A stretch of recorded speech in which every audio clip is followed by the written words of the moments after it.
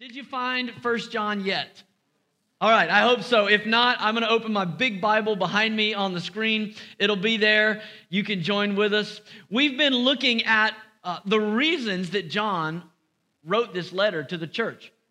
Now, obviously, ultimately, the reason was he was inspired by the Holy Spirit. How many of you know all Scripture is God-breathed, inspired of the Holy Spirit? But John, as a pastor in Ephesus, as an old man, felt an unction of the Holy Spirit to write some things down. He needed the church to know these. And there's 4 reasons. You don't have to wonder what the letter's about. There's 4 times in this little 5-chapter epistle that he says, I'm writing to you so that you'll know something.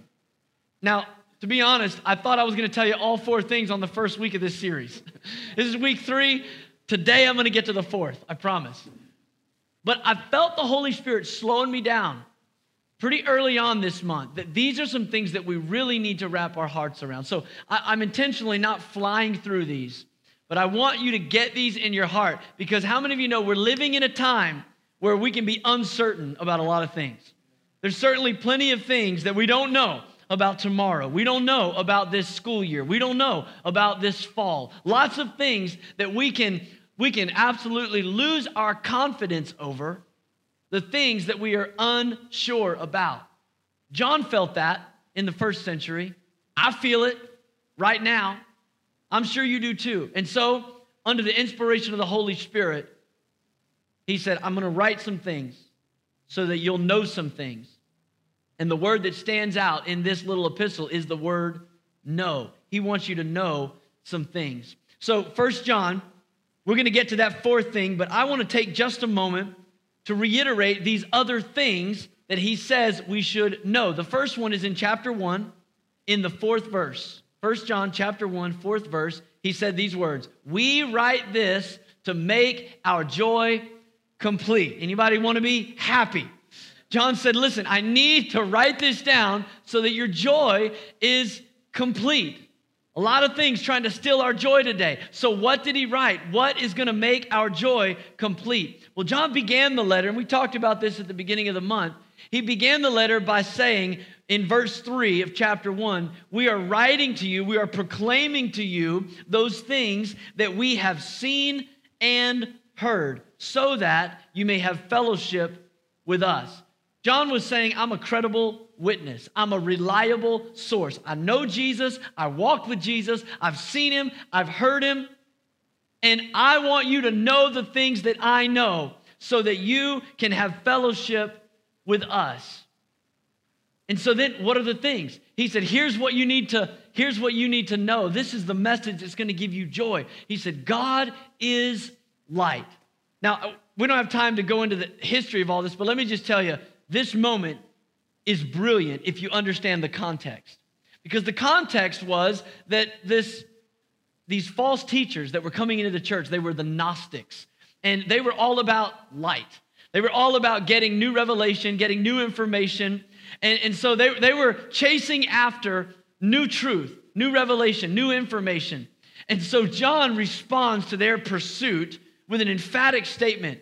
God is light. I know you guys, you think you've had a revelation and you think, you knew something new and now we've got to get your level of knowledge to get to your level of spirituality. But let me tell you what I know, and this is going to give you joy.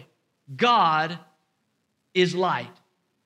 And he responds to them, telling them God's light. But then he says something else. He says, because God is light, if you have any darkness in you, you can't call yourself a person of the light. Oh, man. Well, that's a hard truth. But then after that, he says, but if you say you don't have any darkness in you, well, you're a liar. Oh, well, that's not good either. Okay, so John, if I have darkness in me, I'm not in the light. But if I say I don't have darkness in me, I'm a liar.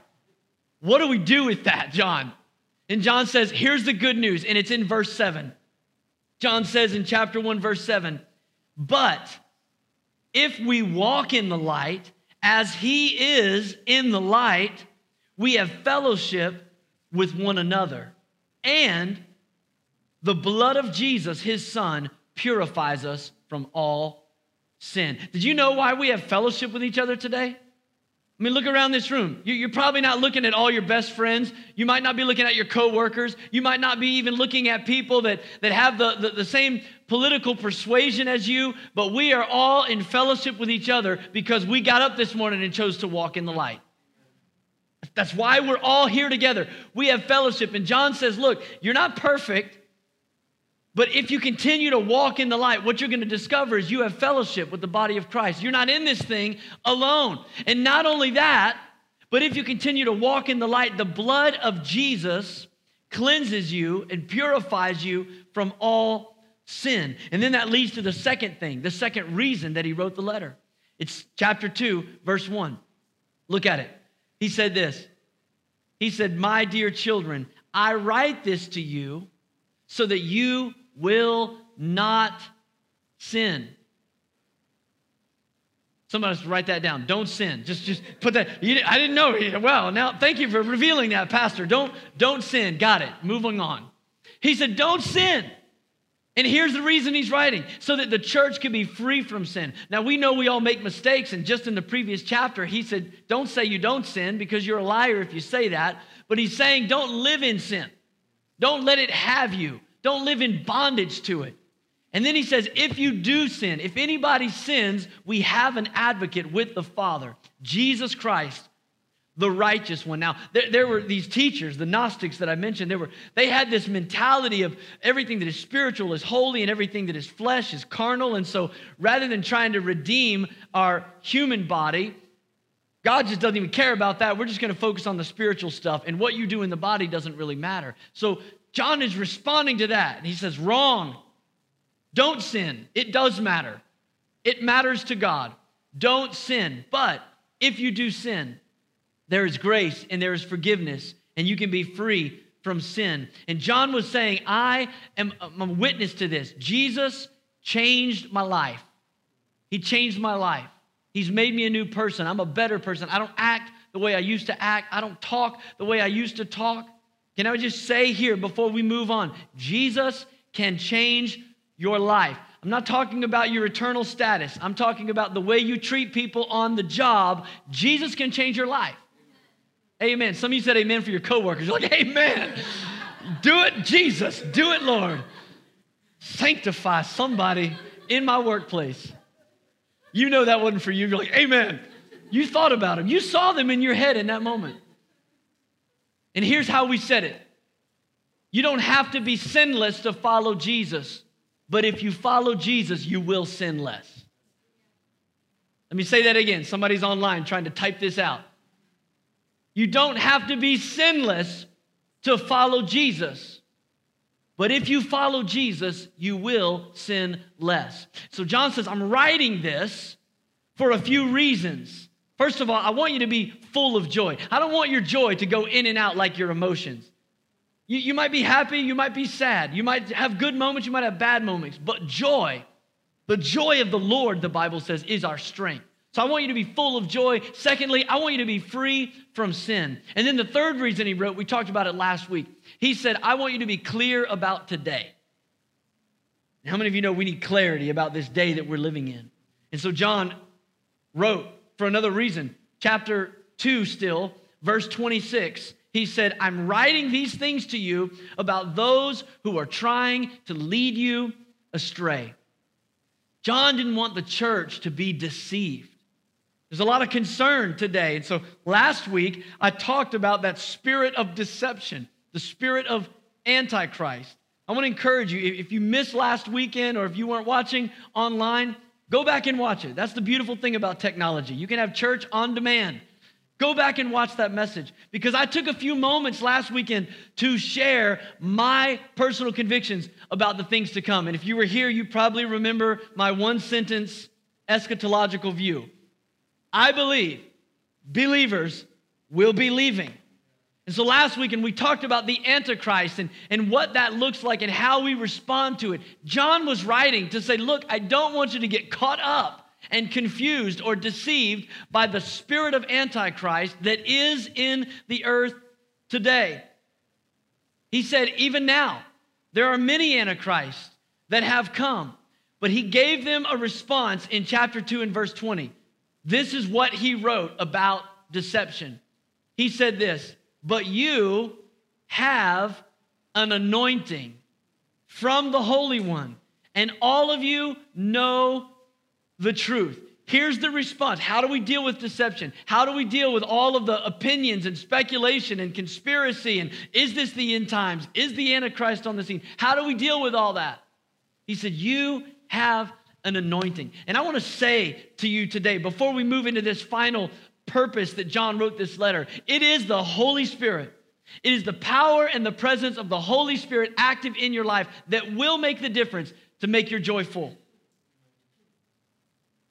That was a really weak amen on a Sunday morning. It is the Holy Spirit in your life that will keep you free from sin. It is the Holy Spirit that will give you clarity for today. And here's why I felt like we just needed to slow down and just let this simmer a little bit in our hearts and in our spirits. It's because I realize that in the day, in the time that we're living in, a good doctrinal outline, a little teaching is not enough to carry you through the stuff that you're dealing with throughout the week. We don't need just another teaching. We don't need another good, quotable quote or something you can retweet or post. What we need is a revelation of the power and the presence of the Spirit of God in our life. Man, that was so good. I even spit when I said it. Did you hear that? That was anointed right there. That was like, yeah, you got to keep more than 6 feet. I got a platform. You better social distance on another level in this service. Listen, the Holy Spirit wants to impress His presence on your life. And so John, as he writes under the inspiration of the Holy Spirit to a church that needs to be sure about some things, he writes one more reason. And it's in chapter 5. I want you to see it with me today. Chapter 5, verse 13. I write these things to you who believe in the name of the Son of God, so that you may know that you have eternal life. And we all know the list of things that we are not sure about is long. And maybe even getting longer. The longer we move into 2020, the more things we're unsure about, not less. It just seems to be growing more and more. But John writes, and I'm preaching so that you know this is not one of those things. This is not one of those things you have to be unsure about. He said, I'm writing to you who believe in the name. And that's the first thing you need to understand, that there is a qualification for this assurance. In other words, I don't have any suggestions for you today that originate with self-confidence. This is not just motivational speech. I don't have anything to give you that's going to give you an assurance that's based on your circumstances. No, he said this assurance, this confidence is for those who believe in the name of Jesus. It's a confidence that's based on our belief. And here's what he said. Don't miss the nuance of this statement. John said this confidence is for those who believe in the name so that you know that you have eternal life. He did not say so that you may know that you will have eternal life. In other words, what John is saying is eternal life is not something you get when you die. Eternal life is not the brass ring for the faithful. Eternal life is not something that begins after you take your last breath. Eternal life begins when you're born again. That means when you come into a relationship with Jesus Christ, every benefit, every blessing, every provision that is yours in Christ Jesus is yours now outside of breathing in the very glory of God's presence. That's going to be what's different. When we step over to the other side and the atmosphere and the oxygen is the glory of God, that's going to be cool. But every blessing you have of eternal life, it's not just about a quantity of time, it's about a quality of existence. God's presence. He said you can know because you believe that you right now have eternal life. You have it. There's a lot of people today that they don't have that assurance. They have a theology, confidence that is a high, I hope so. It's I hope so faith. And you ask them. Maybe this is you. Maybe you're listening to this message and somebody would ask you, do you have a relationship with Jesus? Well, I hope so. I'm trying. I read my Bible. I go to church. Well, do you know that you're going to be in heaven when you die? Well, I hope so. I guess it'll have to play out at the judgment. I'll get there and I'll see what he says. But listen, John is saying you don't have to live your life that way. You don't have to have an I hope so faith. You can know that right now you have eternal life. And there's some things he had to write. There's some things I have to say so that you know without a doubt. So let's look at him. What did he write? Back up to verse 4. 1 John chapter 5. He said, for everyone born of God overcomes the world. This is the victory that has overcome the world, even our faith. I love that word, overcome. The word is nikeo. It means to conquer. It means to prevail. It means victory. That word nikeo, overcome, is where we get the word Nike. It means victory. Now, isn't that an appropriate name for an athletic shoe company? Nike means victory. And in Greek mythology, Nike was the goddess of victory. Whether it was in sports or at war, Nike was the goddess of victory. So here's what the Apostle Paul did. He was brilliant when he wrote to the Romans, where they had the Greek games and the Olympics, and everybody was very familiar with the metaphor of sports. He hijacked that word, nikeo, Nike, the goddess of victory. And he inserted it into our faith in Romans chapter 8. Look at it with me in verse 35. He poses a question. He says, who shall separate us from the love of Christ? Shall trouble or hardship or persecution or famine or nakedness or danger or sword? Sounds like he's describing some pretty rough times. Then he says this, as it is written, for your sake we face death all day long. We are considered as sheep to be slaughtered. Now, last week I kind of jabbed a little bit at the notion of people in our culture today calling the church sheep. As if we're being led to the slaughter, as if we're being, the wolves being pulled over our eyes and we don't know what's going on. And man, you're just marching to the tune of the Pied Piper. You're a bunch of sheep. And so Paul responds to this, man, what's going to separate us from God's love? Is it going to be this disaster? Is it going to be that one? Are we like sheep led to the slaughter? Look at the next verse. No. Put it on the screen so they can read it. No. That's his response. No. In all these things, we are more than conquerors through him who loved us. So he didn't just say, nikeo, you're conquerors. He said you are huper nikeo. You are more than conquerors. Like you don't just win, you win emphatically. It's a beatdown. You run up the score on the enemy. As a conqueror in Christ Jesus, when you face persecution, why are you not abandoned from the love of God? Because you are more than a conqueror. I remember the Nike commercials when I was a kid, because I always wanted Nikes, but I was too rough on my shoes. I get a new pair of shoes and destroy them in half a week, But I remember the commercials, and Michael Jordan would make some incredible shot. And then, people would look at him and you'd see him go, it's got to be the shoes. It's got to be the shoes. And what a brilliant strategy. I'm telling you, that marketing worked then. It still works now. When you see that little swoosh, you feel like I could probably jump higher if I had those. Like my 3-point average would go up. If I had those shoes, I know I could play. Why? It's got to be the shoes. It's got to be the swoosh. And what Paul does in Romans 8:37 is he gives the church your own Nike swoosh.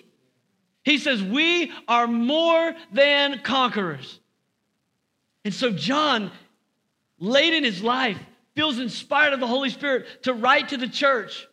And he just adds a swoosh to the victory and the confidence that is ours in 1 John 5:4 when he says, for everyone born of God overcomes the world. Do you know what John is saying in this moment? He's saying, here's what you can be sure about.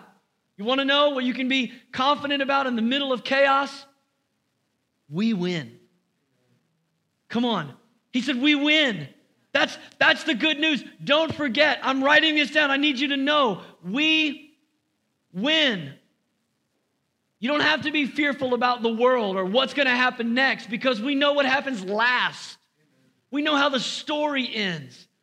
And John says we have victory. We are overcomers. In fact, in chapter 4, when he was talking about that spirit of Antichrist, the confusion that was happening in the church, he responds to that with these words in chapter 4, verse 4. He said, you, dear children, are from God and have overcome them. Because the one who is in you is greater than the one who is in the world. The one who is in you is greater than the one who is in the world. Somebody needs to hear that today. The one who is in you is greater than the one who is in the world. That's why it's the Holy Spirit that keeps us full of joy. It's the Holy Spirit that keeps us free from sin. It's the Holy Spirit that gives us clarity about today. And it's the Spirit of God that rises up on the inside of us when the world weighs us down and says, greater is he that is in me than he that is in the world. I believe that. John said, church, don't forget the Holy Spirit. The same one that was in Jesus that I walked with and I heard him and I talked with him, came and filled the church on the day of Pentecost in Acts chapter 2. That same Spirit dwells in you. You want to know why you can be confident today? Because you know, even when it looks bad, we win. How do I know that? Because the Holy Spirit is in me. And he said, but that's not it. Because let's be honest, some days, remembering that the preacher said we win in the end is not enough for today. Come on, let's be honest. Sometimes we're going, I mean, that's great that one day, it's going to be this awesome comeback moment. Probably dead by then, but it's going to be awesome. No, he said there's more. There's more than just this promise that we overcome. The Holy Spirit testifies, and John's telling us how we can be confident. Here's why you can be confident. He said the Holy Spirit is testifying to the work. Look at, still in chapter 5, verse 5. Who is it that overcomes the world? Only the one who believes that Jesus is the Son of God. Now let me just say, you got to believe a lot more than just Jesus is the Son of God.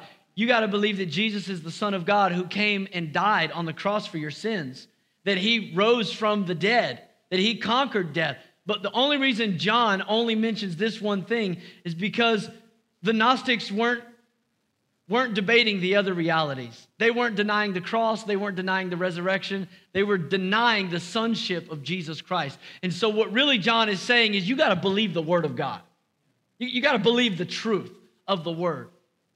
And specifically to this church and to their struggle, he said, you got to believe that Jesus is the Son of God. Look at the next verse. Verse 6 says, this is the one, talking about Jesus, who came by water and blood, Jesus Christ.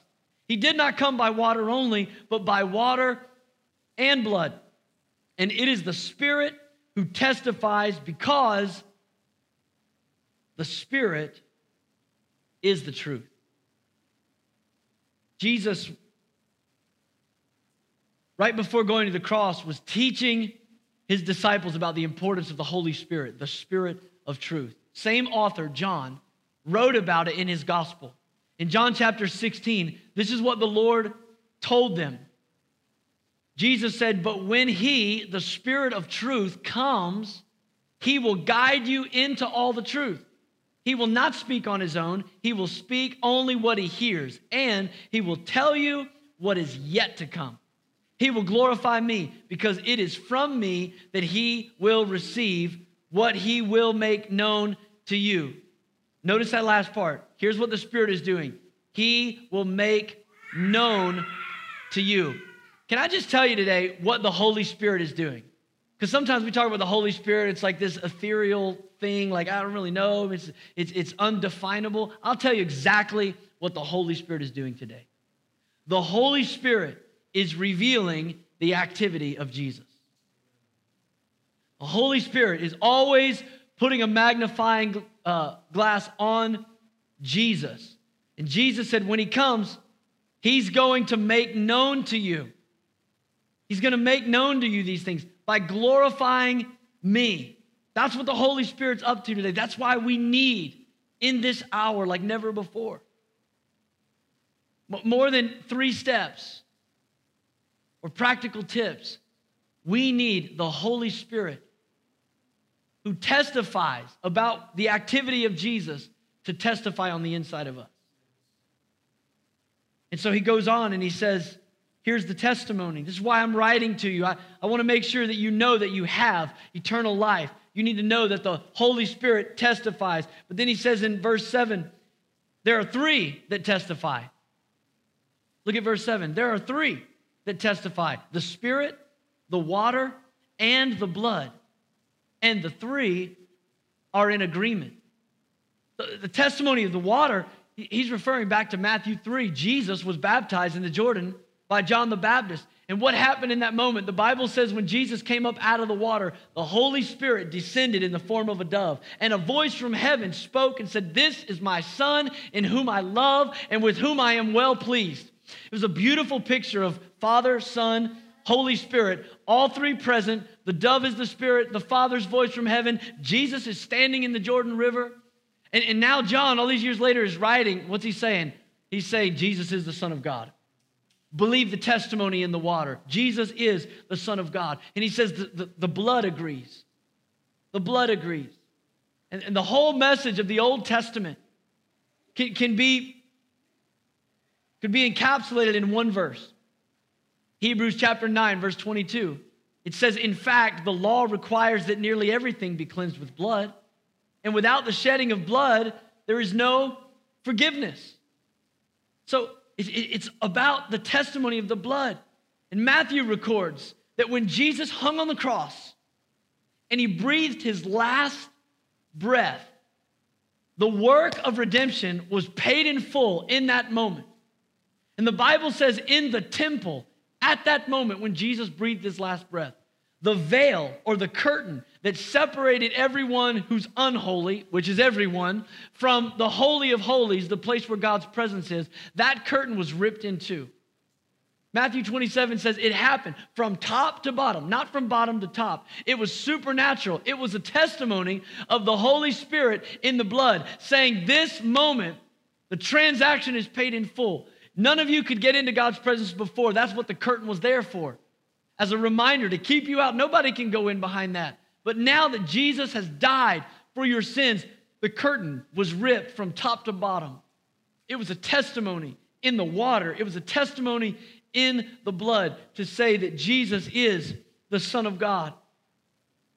And that same testimony that we see outwardly is testified in our hearts.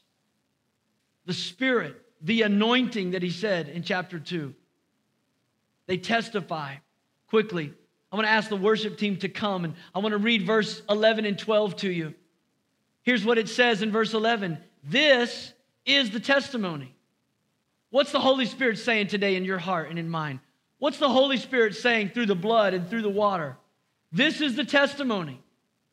God has given us eternal life, and this life is in his Son. So whoever has the Son has life, and whoever does not have the Son of God does not have life.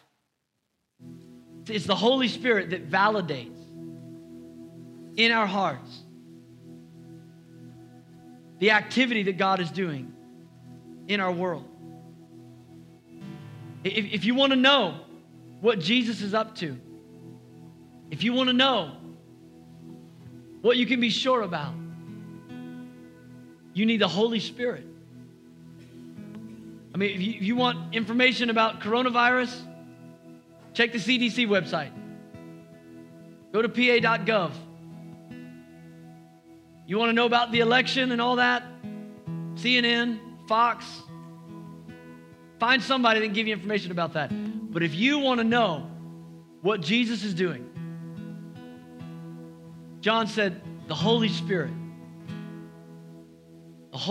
is here so that you may know what Jesus is doing.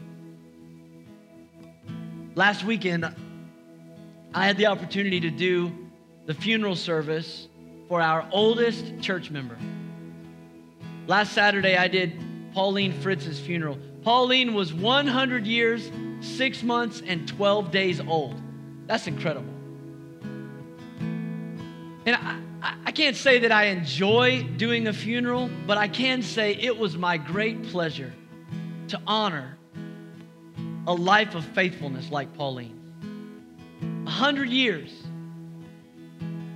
of trusting in the Lord and walking with the Lord. And a lot of you didn't know Pauline because she wasn't able to come to church here for the last several years. But let me tell you something about that little lady.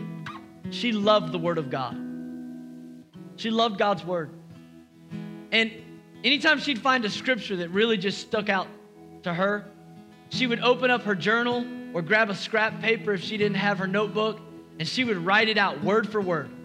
She would write it out. And a lot of those verses, she wrote them out to memorize them. She memorized many, many scriptures. And so when I was preparing for the funeral last week, her daughter, Sharon, gave me that little notebook of hers to look at and a stack of those papers. And so we're sitting there talking, and I'm kind of just flipping through, and all of a sudden my eyes land on a verse. Man, I got excited when I read this verse because it's the verse that follows the last reason that John wrote. John said, I'm writing to those of you that believe in the name of the Son of God so that you know that you have eternal life. And then right after that, he goes on to basically say, if you know these things, there's some benefits to knowing them. Now, how many of you like benefits? Come on. Come on, you guys act like you never got a free scoop of ice cream before. And like, everybody likes benefits, right? Stuff you didn't really know you were going to get, you just got it. And so I want you to see this verse because this was Pauline's verse in her writing, in her notebook. Now this is the confidence that we have in Him, that if we ask anything according to His will, He hears us. And if we know that He hears us, whatever we ask, we know that we have the petitions that we have asked of Him. That's what John says right after he tells us, I want you to know that you have eternal life.